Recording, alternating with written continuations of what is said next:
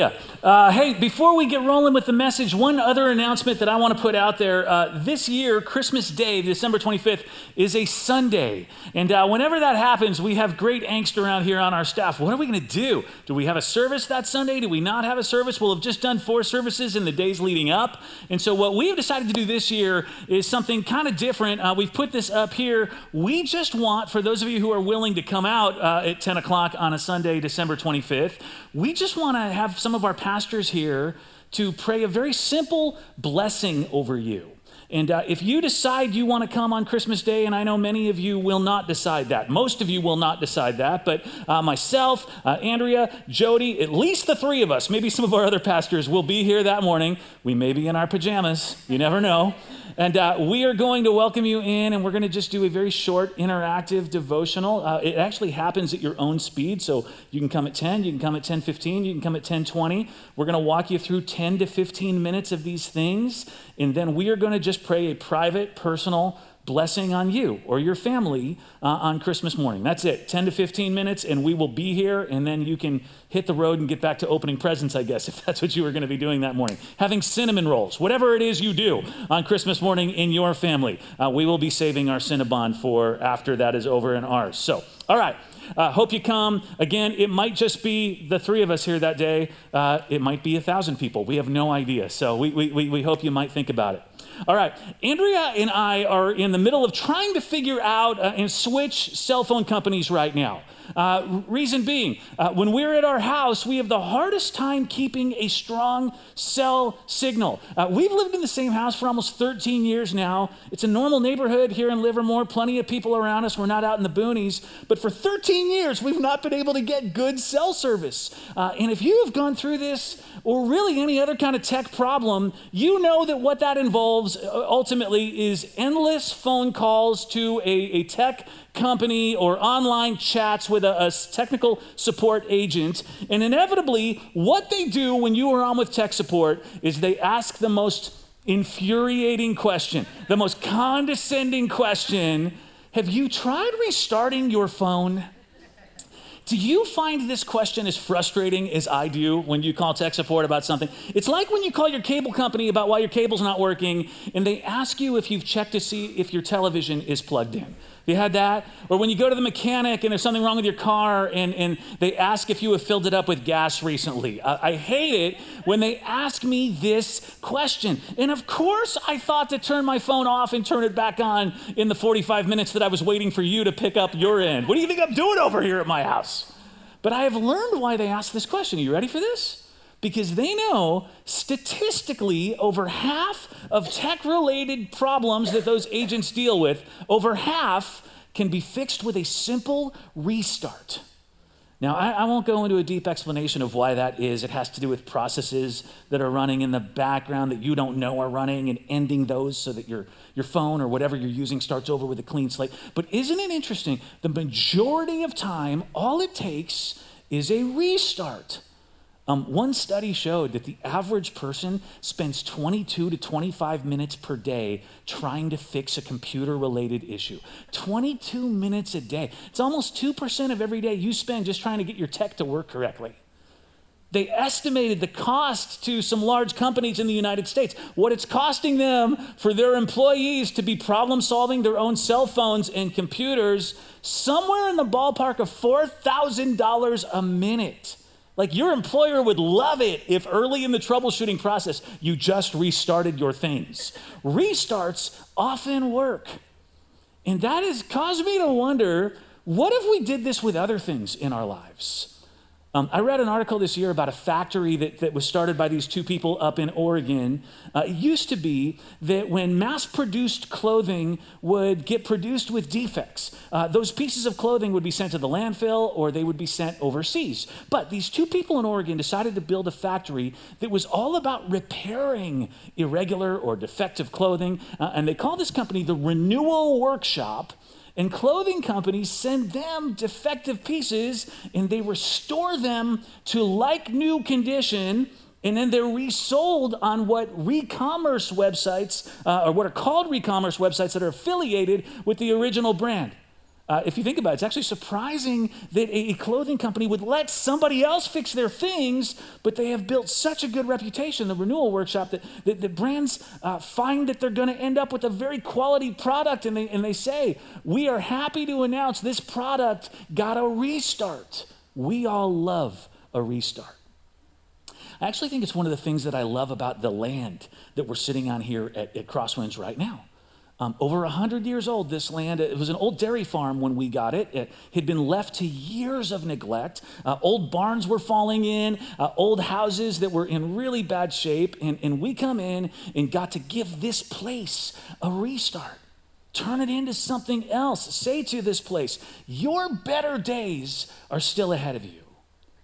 One of the stories I love about the Friesman brothers who own the dairy where the Crosswinds campus sits now, they were incredibly frugal, as you would imagine most farmers are, and they heard that construction was about to be complete on the Hetch Hetchy Dam up near Yosemite. This would have been 1923. It took 4 years to build that dam around 1923, and the Friesman brothers knew that the workers who lived up near the dam, they had to sleep somewhere every night while they were working.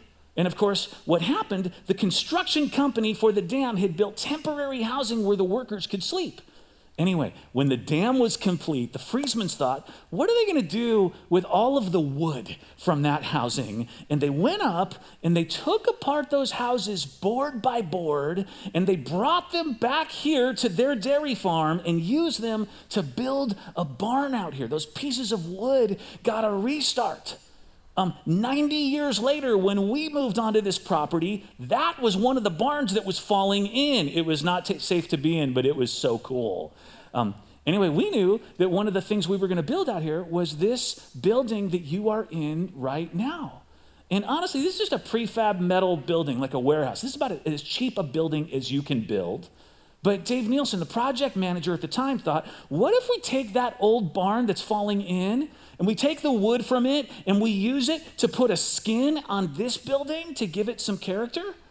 And so volunteers and staff on this church project took that wood down piece by piece and used that wood to skin this building, and it is the trim for everything that you see around here. You right now are surrounded by wood from the housing at the Hetch Hetchy Dam from over 100 years ago. I know that aged looking wood is all the rage right now. Ours is the real deal. I have 8 years of splinters to prove it in my body. It's just to say that this wood got a restart twice. Our creative arts team found a video this week from a television show in England where people bring in their old things that need a restart and then they repair them. I want you to watch this.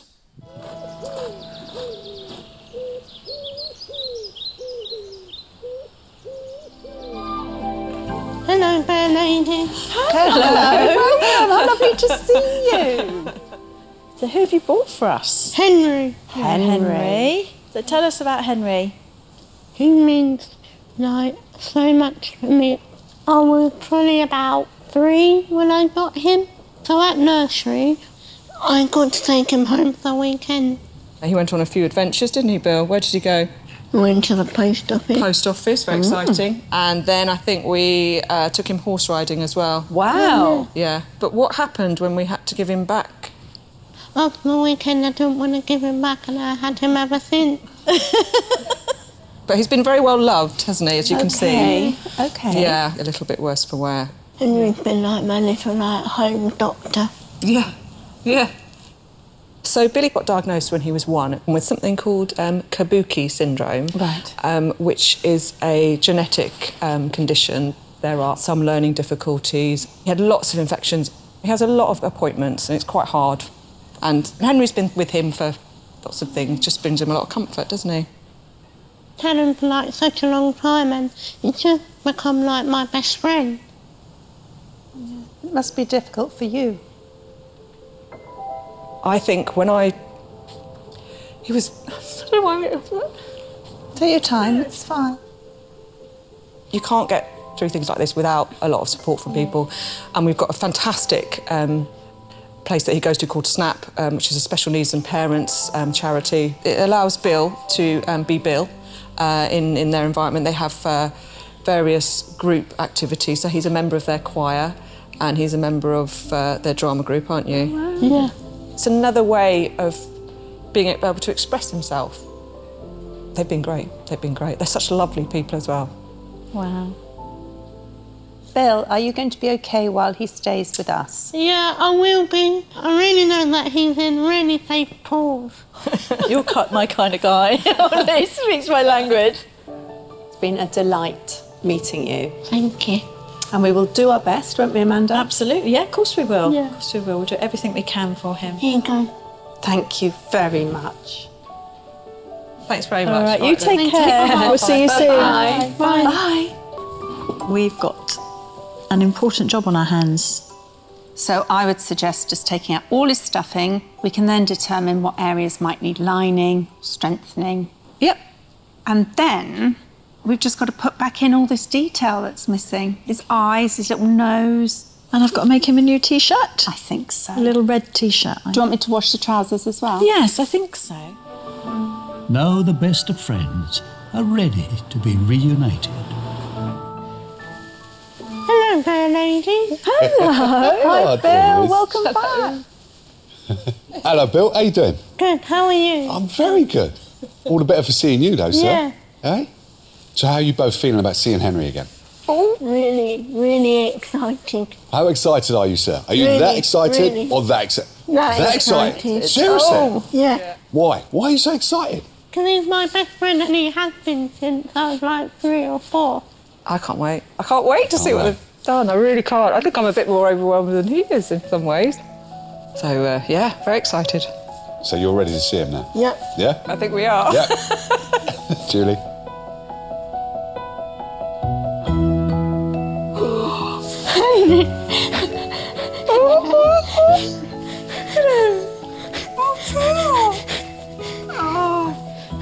Oh my goodness. Look at the top. That's exactly like his old one. That's exactly like his old one. Yeah. Oh, Bill. Oh my goodness me. Oh, Billy. Oh, Billy. Look. He looks much happier now, Doesn't he? So much healthier. Oh, thank you. You're welcome. Oh my goodness.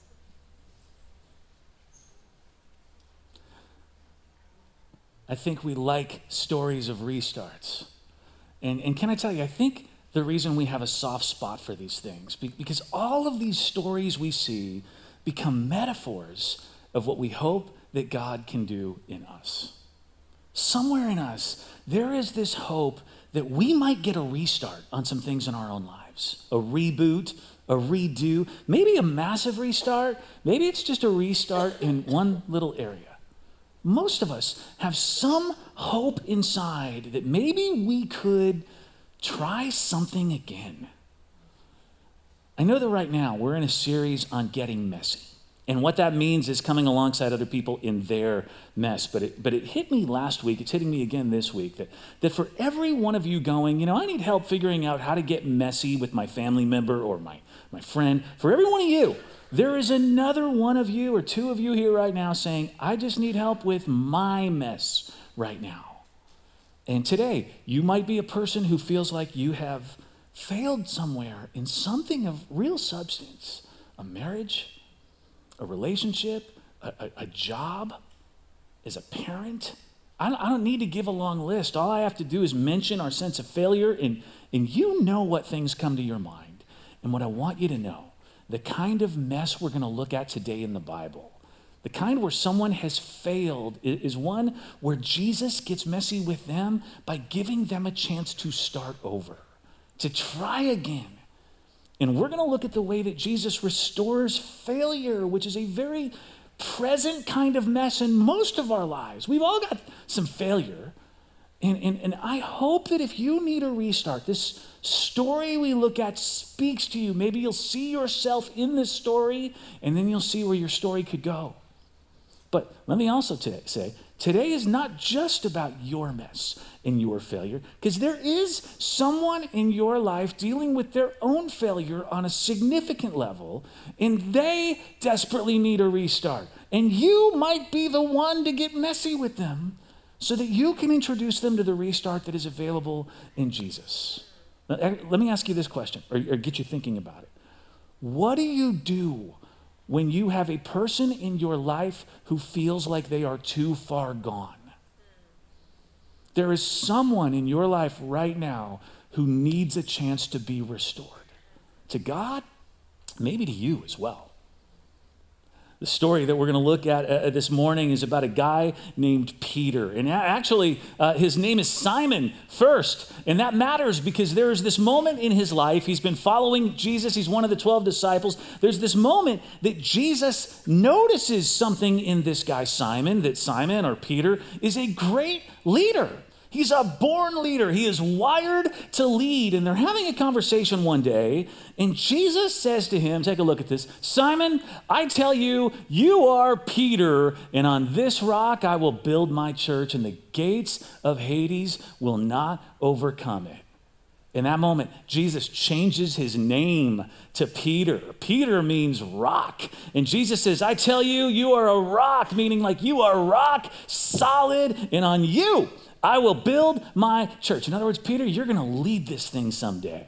Now, that was a good day in Peter's life. But let's fast forward to one that was not so good, the Last Supper. Jesus sitting with those same disciples, and this is leading up to the day that he's arrested, he's crucified, and the Bible says this, take a look. It says, then Jesus told all of them, this very night you will all fall away on account of me, for it is written, I will strike the shepherd, and the sheep of the flock will be scattered. All right, that is really important. I want you to remember that sheep imagery, okay? Actually, just to make sure it's sinking in, will you turn and say to somebody, we are the sheep? Just look them in the eye and say, we're the sheep, real quick. We're the sheep. Jesus says, I'm the shepherd, and the sheep of the flock, we're the sheep, are about to be scattered. But he keeps going, after I have risen, I will go ahead of you into Galilee. All right, well, Peter's there. And Peter replied, even if all the other sheep fall away on account of you, I never will, because I'm the rock, man. Truly, I tell you, Jesus answered, this very night, before the rooster crows, you will disown me 3 times. But Peter declared, even if I have to die with you, I will never disown you. And all the other disciples said the same. Okay, first snapshot we looked at, Peter, you're the rock, you're going to lead my church. Second snapshot, Peter, you are going to fail me. You're going to disown me. And Peter says, I would never. All right, let me fast forward again. Later that night, Jesus has been arrested. This is another story for another time. And Peter is standing near a fire in the courtyard nearby, wondering what is happening at Jesus' trial just down the way. Real quick, last time I told this specific part of the story was this past Good Friday out in the Grove at our Good Friday service. And for some reason, we thought it would be a good idea to light a fire in the middle of our congregation so that if you were there that night, you could viscerally feel what it would have felt like to be Peter standing around a fire, except that night, Good Friday, the fire started to actually catch other things on fire, which gave you a whole different type of visceral experience. It is all good. We put the fire out. We were prepared just in case that happened. Once again, if you were here, my apologies. And I promise not to risk your life with my preaching again. But the gospel, according to Matthew, tells us that Peter is standing around this fire and people start noticing him. And 3 times people ask him, aren't you one of the ones that's friends with Jesus? Aren't you one of his followers? Aren't you the one they call the rock? Aren't you that guy's like main dude? And 3 times Peter says, I don't know the man. Verse 74 gets detailed about this. Then Peter began to call down curses and he swore to them, I don't know the man. And immediately a rooster crowed.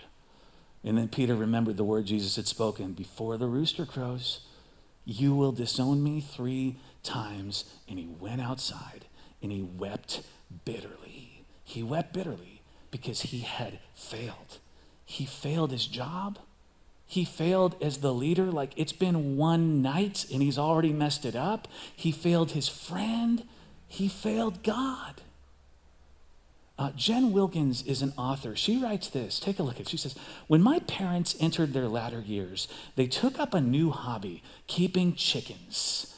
At the height of their enthusiasm, they tended 21 chickens in a hen house, 20 chickens and one noisy rooster. Roosters crow and they crow. They crow every morning. They crow all morning. They crow to announce another day. They continue crowing as long as it is called today. How many of you have neighbors with roosters or chickens that don't mind letting them wake the neighborhood up? If that's you, I'm not making fun of you. I'm just saying I'm your neighbor. Okay, she goes on. Roosters make a notable appearance in the Bible. All 4 Gospels record Peter's famous 3-time betrayal of Jesus, punctuated by the crowing of a rooster, just as Jesus had prophesied. All 4 Gospels talk about that. All 3 Synoptic Gospels, that's Matthew, Mark, and Luke, they say Peter wept bitterly at the sound. And then she writes this: our senses are powerful memory holders.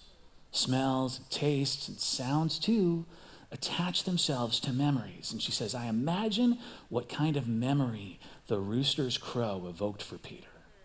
Every dawn after that first terrible morning of betrayal, of denial, the proclamation of his bitter guilt would have rung afresh in his ears. Carried in the crowing would have been the memory of his colossal failure.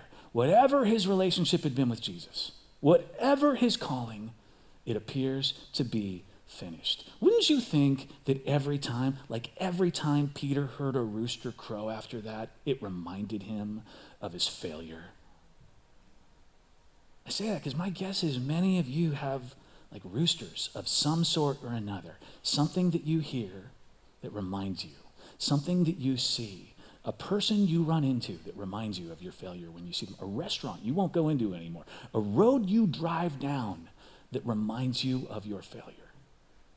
You have got a rooster that has been crowing. Some of you, it's been crowing for years. If you don't, I'm sure you've got some friends, people you love, with that kind of mess. All right?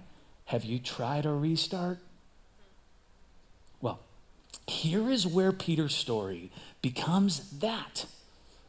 One night after the crucifixion and after the resurrection, Peter is out fishing.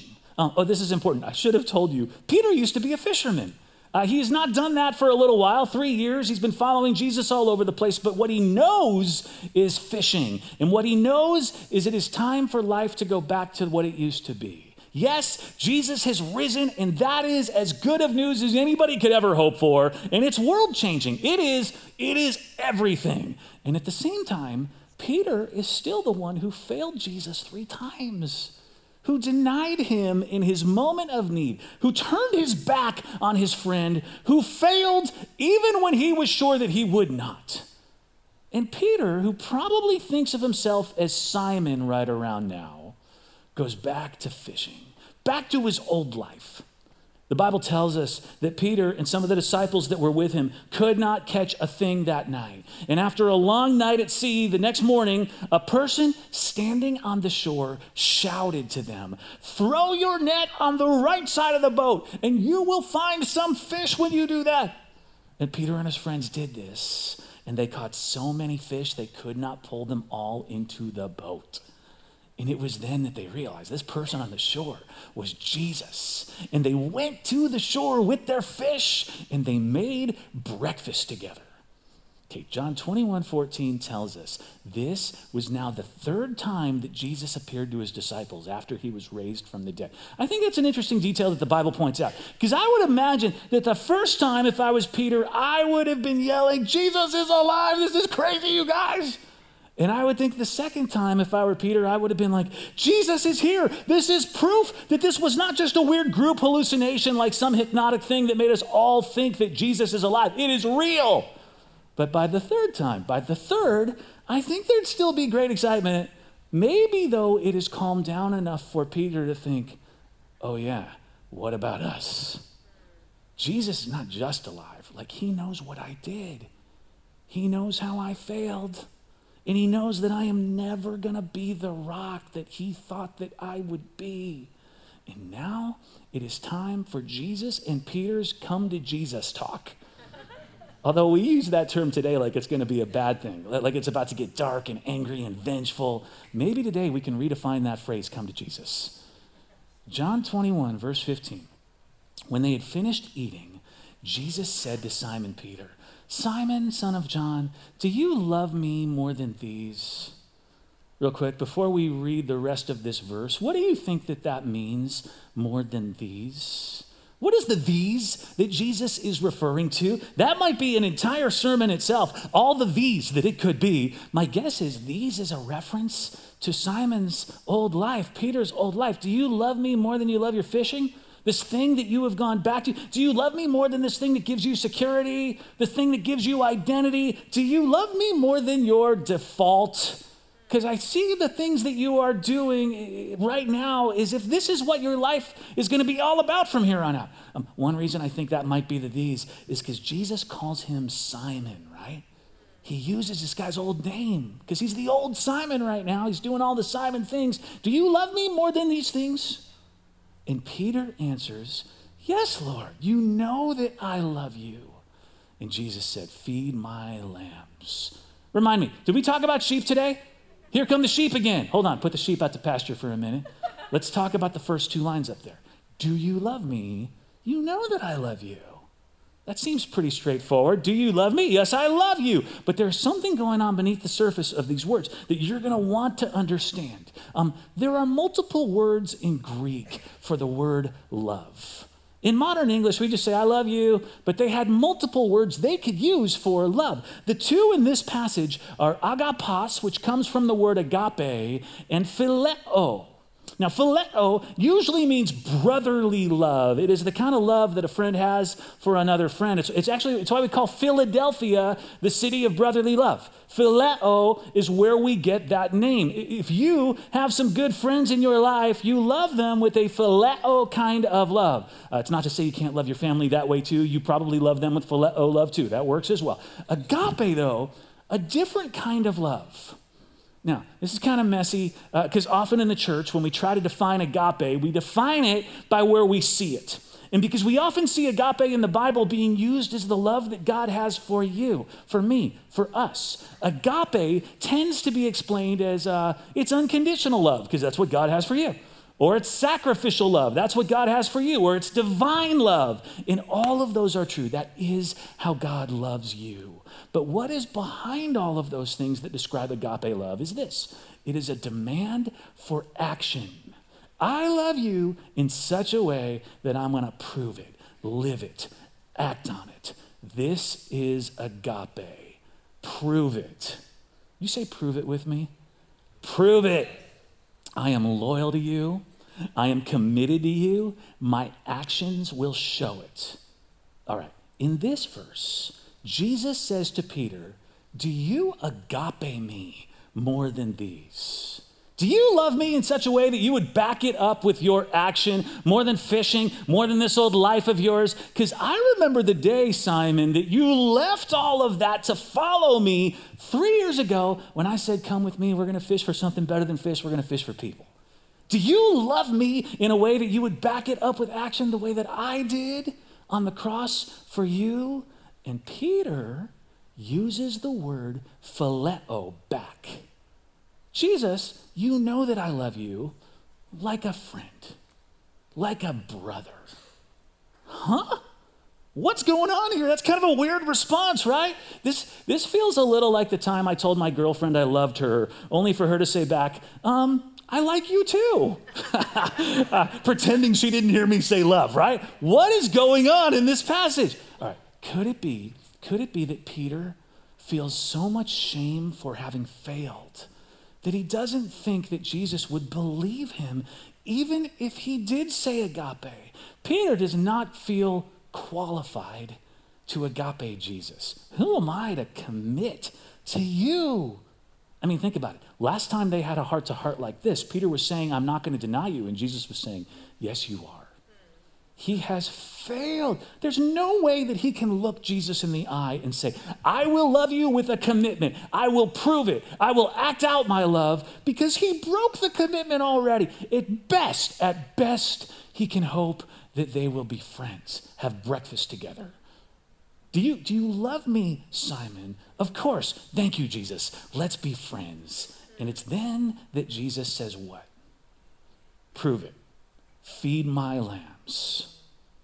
Okay, let's bring the sheep back in from the pasture. A little while ago, we read that at the Last Supper, Jesus said to his disciples, this very night, all of you are going to fall away on account of me, for it is written, I will strike the shepherd, and the sheep of the flock will be scattered. His followers are the sheep. We know Jesus refers to himself as the shepherd, the disciples, all of his followers, including you. You are the sheep, and he has now been struck, and the sheep have scattered, and he's now looking Peter in the eye.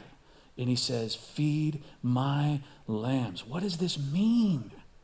All right, well, there's no time to think about it because right away, verse 16, Jesus asked a second time, Simon, son of John, do you love me? And he answered, yes, Lord, you know that I love you. All right, once again, Jesus uses the word agapas. Once again, Peter answers with phileo. They have the exact same exchange as before, but this time, Jesus does not just close it out with feed my lambs. Jesus says what? Will you read this with me? Shepherd my sheep. See, what Jesus is doing here is he is saying, Peter, you are still supposed to be the new shepherd. You are Peter, and on this rock I will build my church. You are the shepherd for all of these sheep. You might think because you failed that I no longer can use you, work with you, no longer would even trust a commitment from you. You may think the best we can do is be friends or be friendly. But Peter, I am calling you to something deeper again. Agape. Prove it. Would you love me in such a way that you act on it, that you give your life to it? Because even right now, I'm willing to entrust you with my sheep. Okay, the next verse, verse 17.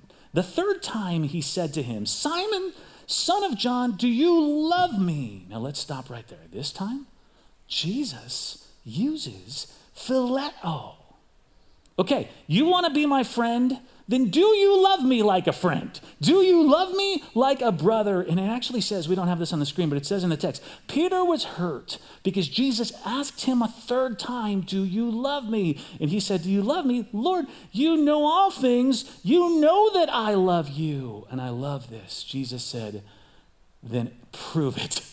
Act on it. Feed my sheep. In other words, even if you are afraid that you're going to let me down again, and so you just want to promise that you will be my friend, guess what? As my friend, I'm going to ask you, feed my sheep anyway. Prove your love. Even if all we have is friendship, what friends do is they act on their love for each other. So do this anyway. Prove it. Act on it. Serve me this way. Agape me. I trust you. Can I tell you, I like to think a rooster crowed again in that moment. It's not in the Bible. Wouldn't that be so cool?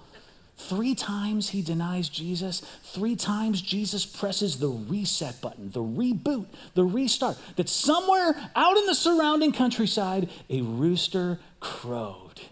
And actually, I like to think it happened every morning after that. I like to think Peter had a new memory attached to that sound. The sound of a restart, the sound of grace. It's the sound of restoration now. The rooster crowing is the sound of a new morning and a new beginning. Like every morning could be a reminder of God's new mercy in giving out his restart.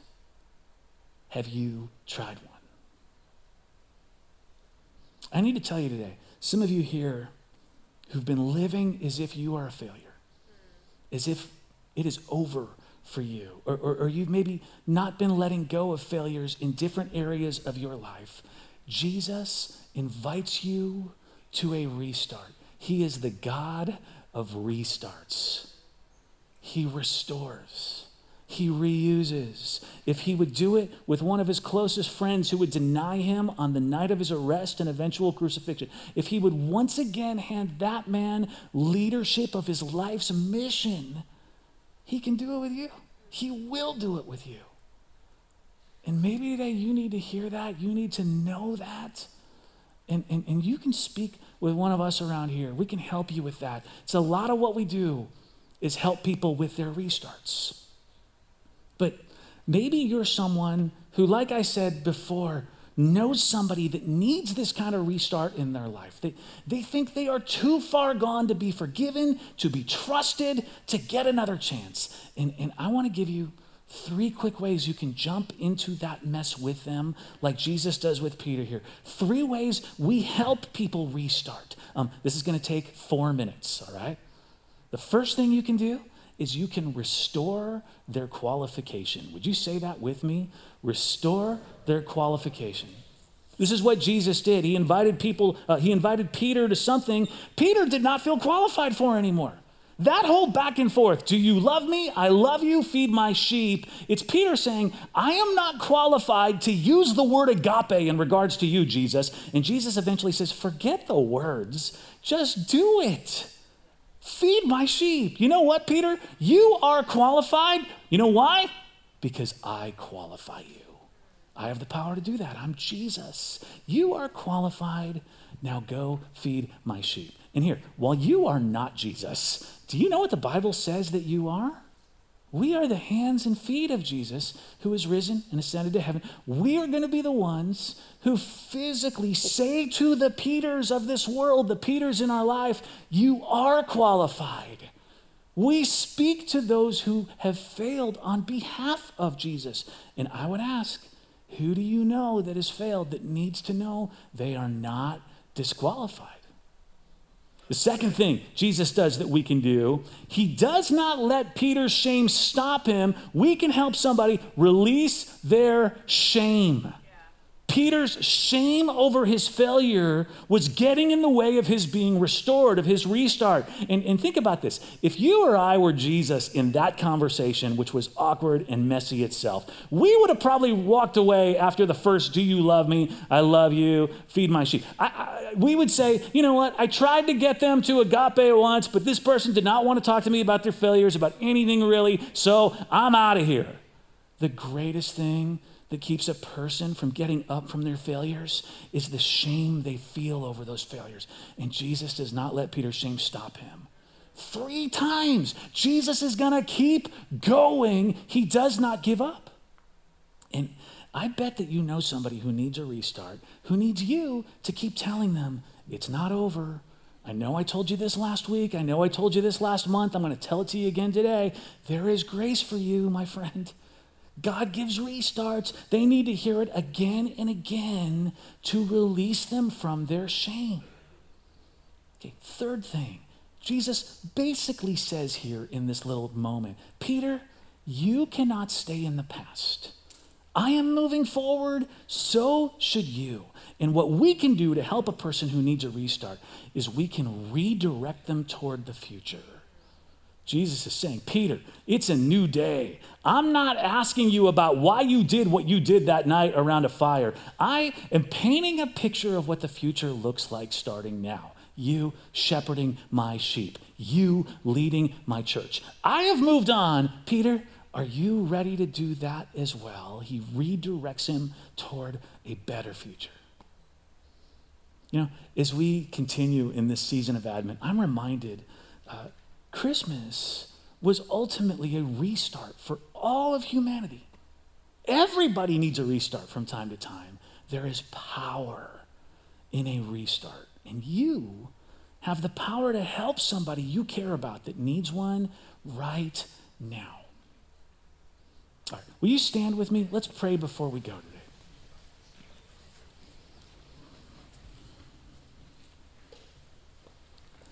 God, we love that you are a God of restarts. The Bible is full of stories where you give people who have failed restarts. And right now in here, God, we are a room full of people with failure in our lives. And some of us have gotten to move past them, and some of us, we're still hearing roosters crow. We're still hearing things that tell us that we are a failure. They remind us of those things. We're still seeing things and running into things and driving down old roads that turn out to be roosters. And God, I would ask for this congregation today, the people listening right now, the people watching online, I would ask that they may know that you give restarts, that Jesus is all about the restart. God, I would ask as well that as we've been sitting here and you've been putting people on our minds who need a restart of their own, God, would you give us the wisdom to know how to come alongside them in the middle of the shame they may feel. Whatever they are trapped in, would you give us the knowledge and the direction to come alongside those people we love and help them know about a restart available through Jesus as well? And all God's people said, amen. Thanks for coming today. Hey, if I haven't met you yet, I would love to. Sophia and I will be out at the Connection Corner.